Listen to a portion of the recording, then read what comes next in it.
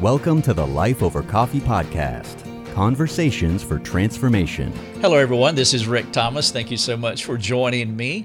I want to talk about something that is very common to us, and that is problems. That's the number one reason that people come to us. They're going through a problem. It could be a relational disappointment. It could be a situational difficulty. But people don't typically, in fact, nobody's ever come to us because they're struggling with too much joy. We are a sanctification ministry where we help Christians work through different complexities that are in their lives. Therefore, we produce a lot of content that talks about navigating problems, and that's what I want to talk about here. In fact, I have titled this, The First and Unique Step to Solving Your Problems. And what I mean by that is that when a problem comes into your life, there is a starting point. You got to start somewhere. You got to step into the problem that is before you. And so the key idea that I want to talk about is that very first step as you engage the problem. Now, you could perhaps use this as a case study. Let's say that you're going through a relational difficulty or some kind of situational complexity. Then I would just appeal to you to use what I'm sharing with you as a case study. Think through what I'm saying, and then just make that application to your life. Now, perhaps you are working with someone who is going through a hard time. Well, then I would hope that you would be able to catch what I'm saying here and to be able to share it with them so that they can start the right way, because this is one of the big ideas that I'll be sharing with you. How you begin working through a problem will determine how you're going to end as you go through that problem. Working through pain is part of the human experience. Problems come and problems go as sparks fly upward. Trouble and trials began with the fall of humanity. We're all familiar with Genesis chapter 1, 2, and 3. It was all going swell, and then it just was very unswell in a horrific way. And we recognize from that point of Genesis 3:6 until Christ returns that there's always going to be some form of trouble in our lives. Now, that is a hopeless statement for people who do not have Christ, but we have great news. We know that we can solve our problems because not only do we know Christ, but we know where to step. We know where to start. We know how to begin the process of problem solving, which is what I want to share with you here. And maybe I could begin it with a question. Did you know that there is a unique first step to solving your problems? And that first unique step flows out of our worldview. It flows out of how we perceive the problem. How you look at the problem, your presupposition, it will determine how you navigate through the problem. Some people look at problems and they look at it from a pessimistic, negative worldview, and they go into problem solving cynically and negatively. That's not how we solve problems. And again, the key idea is how you begin problem solving will determine how things are going to end with you. And so there is one truth on which you can hang your hat when it comes to problem solving. And here is the big idea. God's grace is sufficient. Now, if that is the window, that is the worldview, that is the lens, that is the presupposition that you're looking through as you're looking at this problem, then you are at the right place to begin navigating through that problem.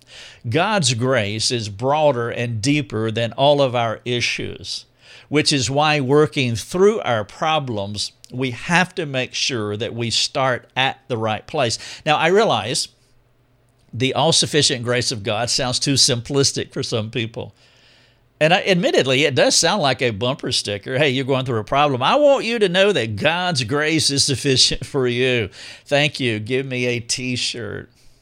But here's the thing. What we think about truth is not what makes truth true. God's word is true, period. There is no unfixable problem outside of God's empowering grace.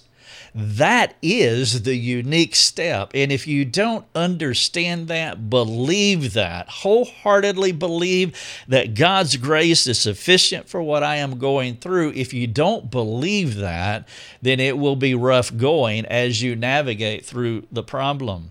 God's grace is so sufficient that it means that He will uphold you and give you unmerited favor, even if the problem is not resolved according to your timetable or your expectations. God's grace does mean that whatever the sovereign Lord writes into your narrative is going to be okay ultimately.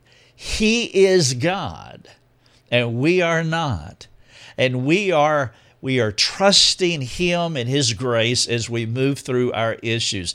This presuppositional beginning will define your journey, and it will define how you finish your journey.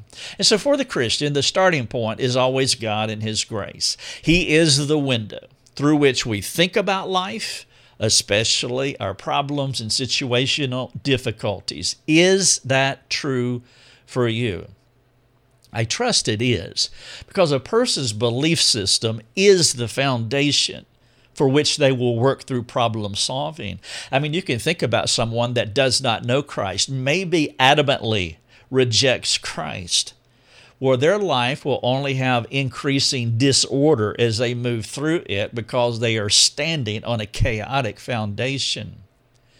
A Christian can't attempt to solve their problems without a theologically precise understanding of God, which brings us to the all-important question when you think about whatever problem is in your life. Is God your starting point? Is God the window through which you see, through which you discern, and through which you solve your problems? It is a huge question. And so let's assume that you are a Christian. Let's further assume that you do have a God-centered worldview. And if you do, you can be fully confident that you're going to be okay, regardless of the twists and turns that you may experience. There is unmerited grace for the outcome. You can rest in God's sovereign scripting for your life because you're not just a believer, but you fully trust that God's grace is going to carry you along through whatever this problem is. Now, this kind of God-centered presupposition, it brings rest even in a storm. And it also releases us from trying to force or manipulate an outcome according to how we want things. Now, maybe you have been in this situation before. The trouble is before you, and you are a believer, and you got the bumper sticker, and you know that God's grace is sufficient. But there was just something driving you to want to guide things toward a particular outcome. And every time that I have done that without trusting the Lord and moving according to how He was leading me, it has never ended well. Proverbs talks about this in 14:12. It says this, "There is a way that seems right to a man, but the end is the way of death." Now, that's not the perspective that we want. Actually, we want God's thoughts about our problems. Maybe you're thinking about Isaiah 55:8 now, where it says God's thoughts are higher than our thoughts. His ways are different from our ways. If the Lord says no, then you do not want a yes. You want what God wants, even if His ways bring a bumpier than expected path. Christians think this way because they are assured personal peace through present trials, plus an ending beyond anything that their finite minds could ever imagine. And I know many of you have stories where you can look through the rearview mirror and you can say, I went through this difficult time and I tried to steer it according to my way. There is a way that seems right to a man. And that did not turn out so well. And there was this other path that I was afraid to go down. It was a bumpier than normal path. But eventually I went down that path. And as I look back on it now, God blessed me in unimaginable ways. Now, what I am suggesting here is that we just don't blindly accept everything that comes into our life without biblical analysis. I am not saying that God's grace is sufficient and we just close our eyes and just hold our breath and we move forward as though we have no responsibility whatsoever. No, that's kind of a resigning yourself to a fatalistic approach. You see, personal problems are not a call to lie down, to give up, to turn inward, as though there is nothing that we can do or should do about what is happening to us. God allows problems in our lives for many reasons, sometimes mysterious reasons. And even though His grace is sufficient, even though His grace is going to carry us through, we have a responsibility to cooperate with God. It's like what Paul was saying in Philippians 2:12 and 13, that God is working in us and we are to work out our salvation. And so we have a responsibility, and problem solving becomes an opportunity for us to cooperate, to discern God, to know God, to mature in God, while seeking to understand what He has in store for us. And I know there is mystery here, but there is no such thing as God is my co-pilot or God is just going to let God. No, that is bad. That is sloppy religion. God is primary causal agent in our lives, and He is navigating our situation. He is writing the narrative, and He is supplying grace to move down that narrative, and He's calling us to work with Him. And so we are working above the net of God's grace, and we can confidently move forward, knowing that all will be well ultimately with our souls. Paul said it this way in 2 Corinthians 12, "For the sake of Christ, then, I am content with weaknesses, insults, hardships, persecutions, and calamities, for when I am weak, then I am strong." And so even in His weakness, His hardships, and calamities, you hear the peace of God that is just riveting him and is just moving him along through whatever the situations were in his life. And so how do you approach your problems? What is that unique first step? Are you empowered and convinced that God's grace is sufficient for you and you're moving into this problem with a God-centered worldview? Do you begin problem solving knowing everything will be okay? Can we be honest? I think most of us start our problem solving task with the desired end in mind. And if we can accomplish that end, we will be okay. And what I mean by that is that we determine how we want this thing to turn out. You're going through a relationship crisis and you know that there is one result that you want. And so we start with that end in mind, and then we start pushing our way toward that end when that end might not be God's will. And when we try to force and guide our situation, sometimes as we're resisting what God may be doing in our lives, it kind of works like this. Number one, we experience something undesirable and we want it to change. That's normal. Number two, before we look to God, we look for a quick fix. I have trouble in my life and I'm going to fix it and we'll be done with that and we go on to the next thing tomorrow. Number three, even when we look to God, it is more about a plea for Him to change our circumstances.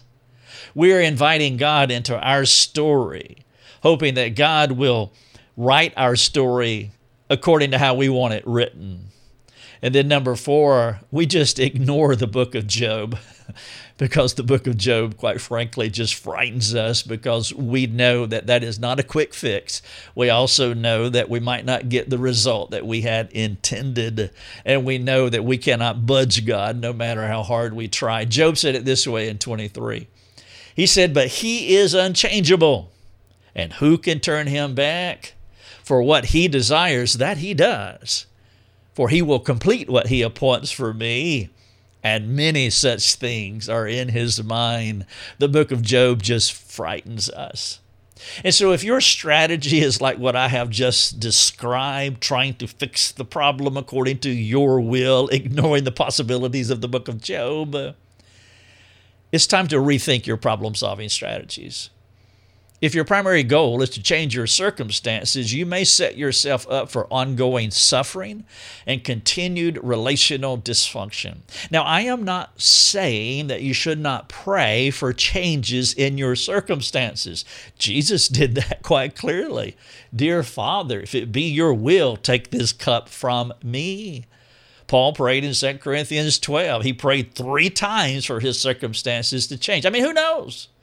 It may be God's will to change things to exactly how you want things to be.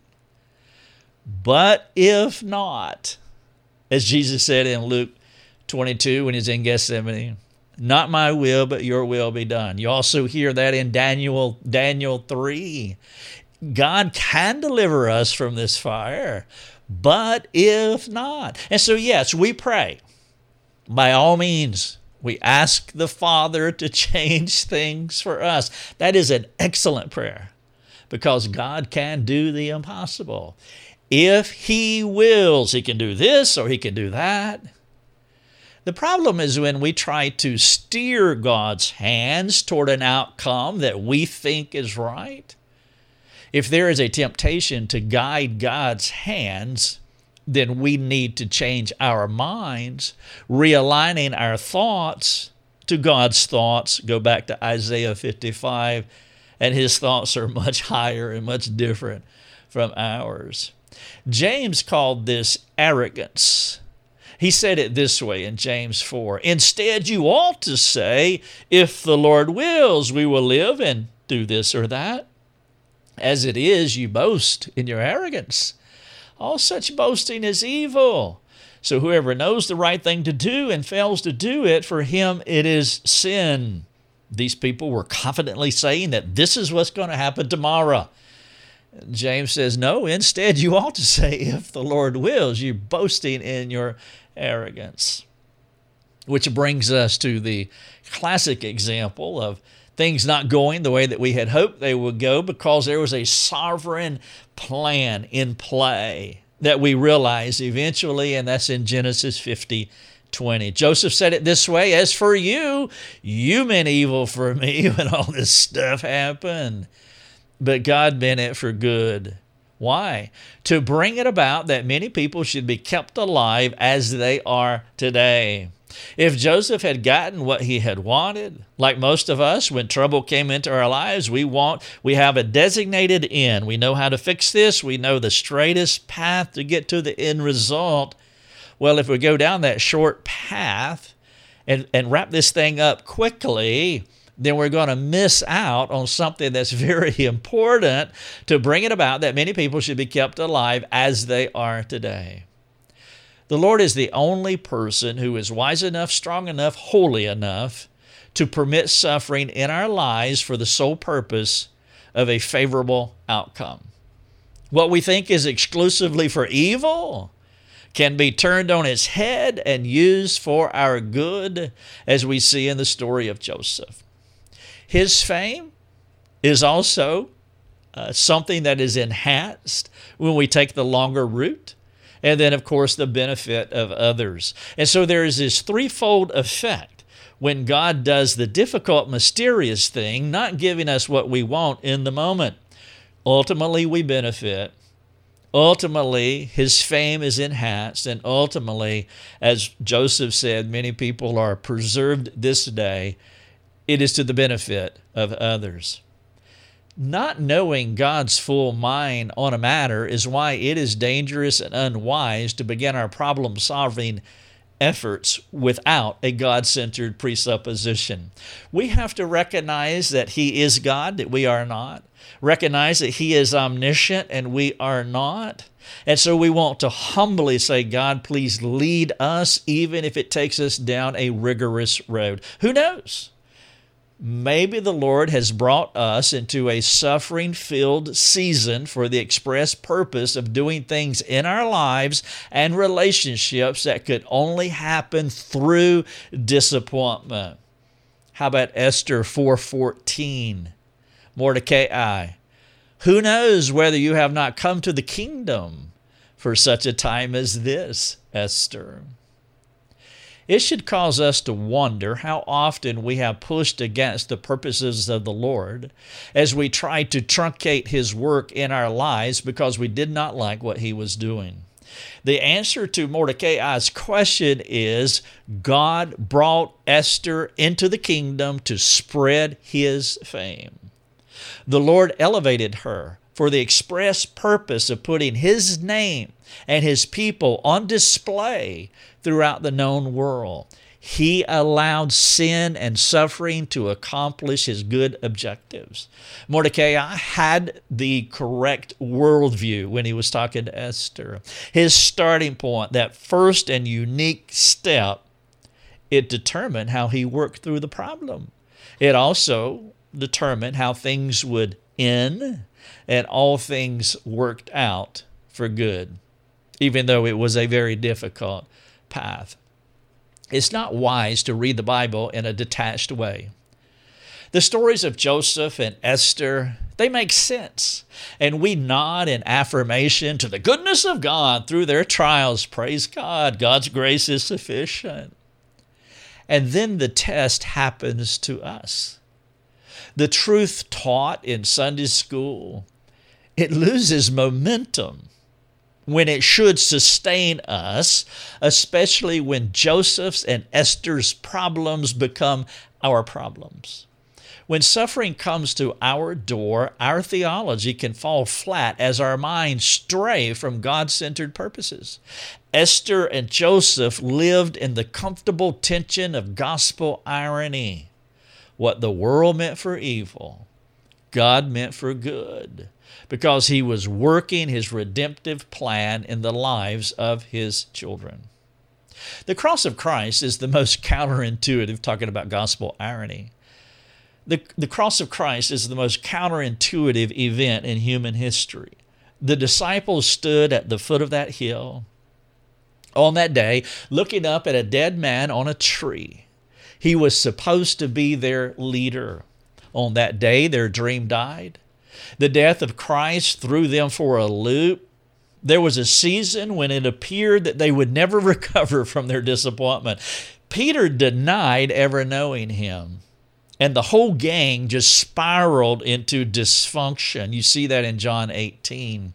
Nothing will try your faith more than when you want something so much, but you are unable to attain it. And that's what the boys were going through during that season of the death of Christ, or the coming and taking of Christ in Gethsemane.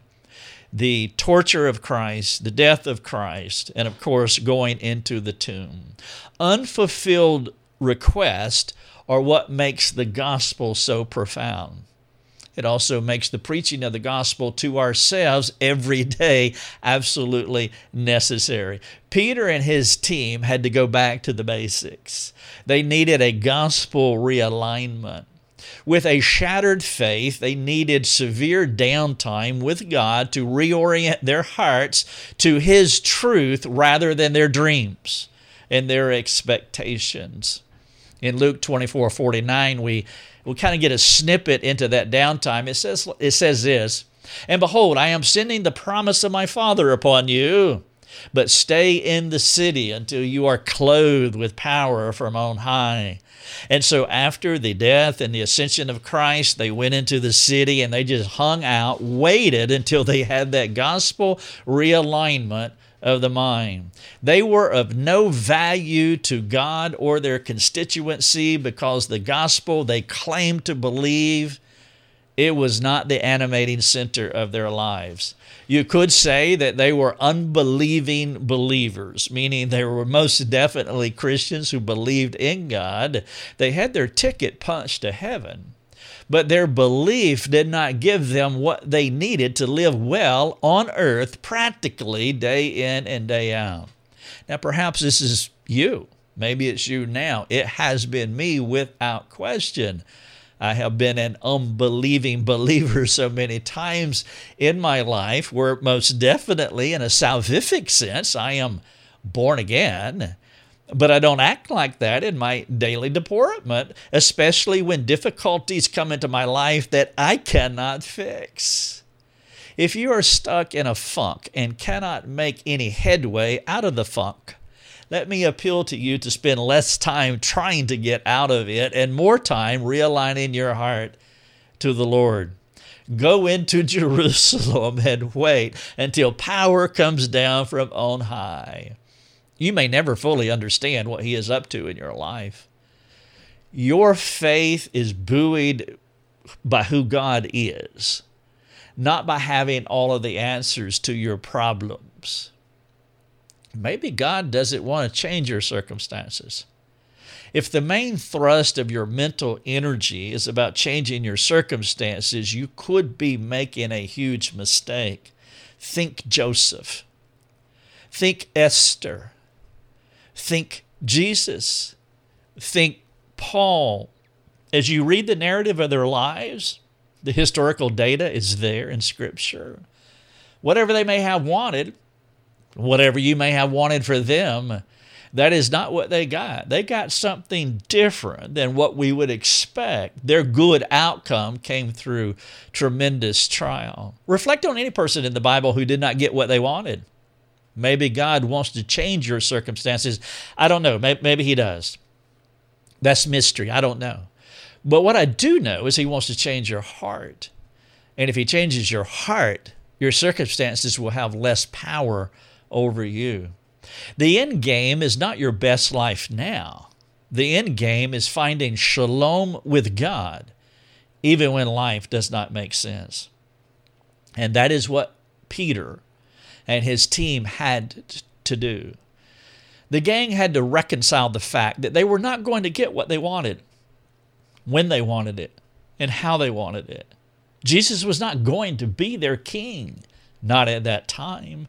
They had to become okay with their unchangeable circumstances.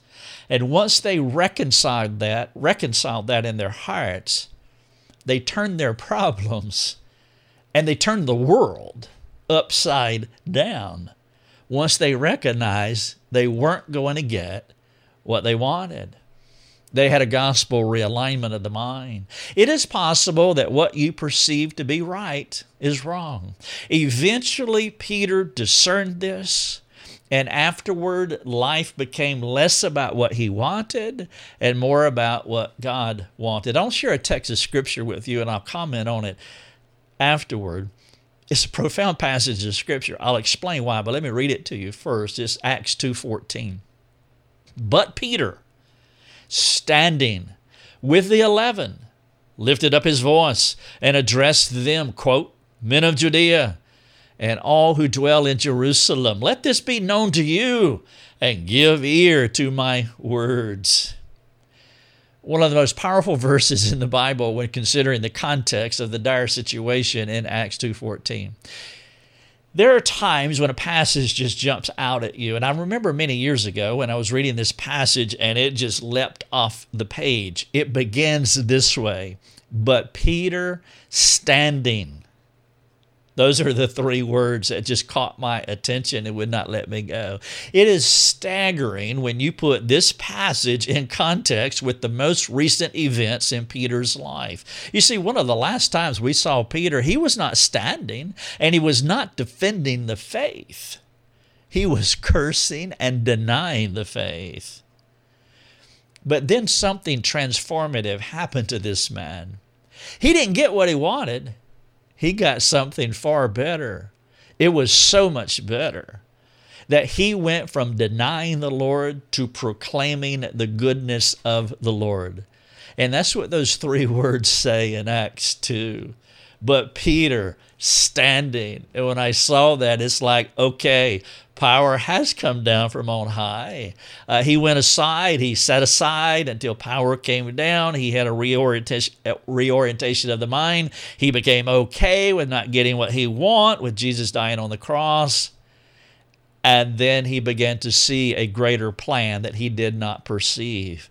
And God's grace moved him through in such a powerful way that they turned the world on its head. He understood the first and unique step to solving your problems is a God-centered worldview that is just saturated with God's grace. If you want to read what I've just shared with you, again, you can find the article on our website, The First and Unique Step to Solving Your Problems. Let me wrap up here. I'll ask you just a few questions, but first, perhaps your life or your circumstances never changes. I don't know. I have been in that place where I had a desired outcome. I knew the path to take, but it was the path of death. And God said no to that. And He said, you're going to go this way. And my circumstances never, ever changed. And so I don't know if your circumstances will change. It's just a mysterious thing. But what I do know is that your desired outcome, whatever that outcome you hope to have, that cannot be your starting point. When Peter's ambitions became his point of departure, that this is what I want, and then he began, well, he ended up denying the Lord.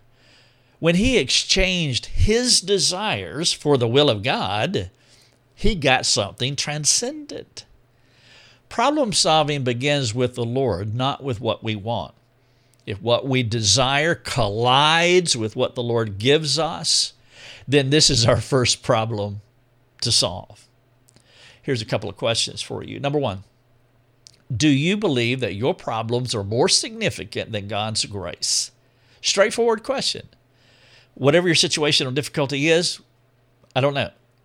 But just yes or no. Do you believe that your problems are greater than God's grace to buoy you through those problems? The follow-up is, why did you answer the way that you answered, however you answered that question?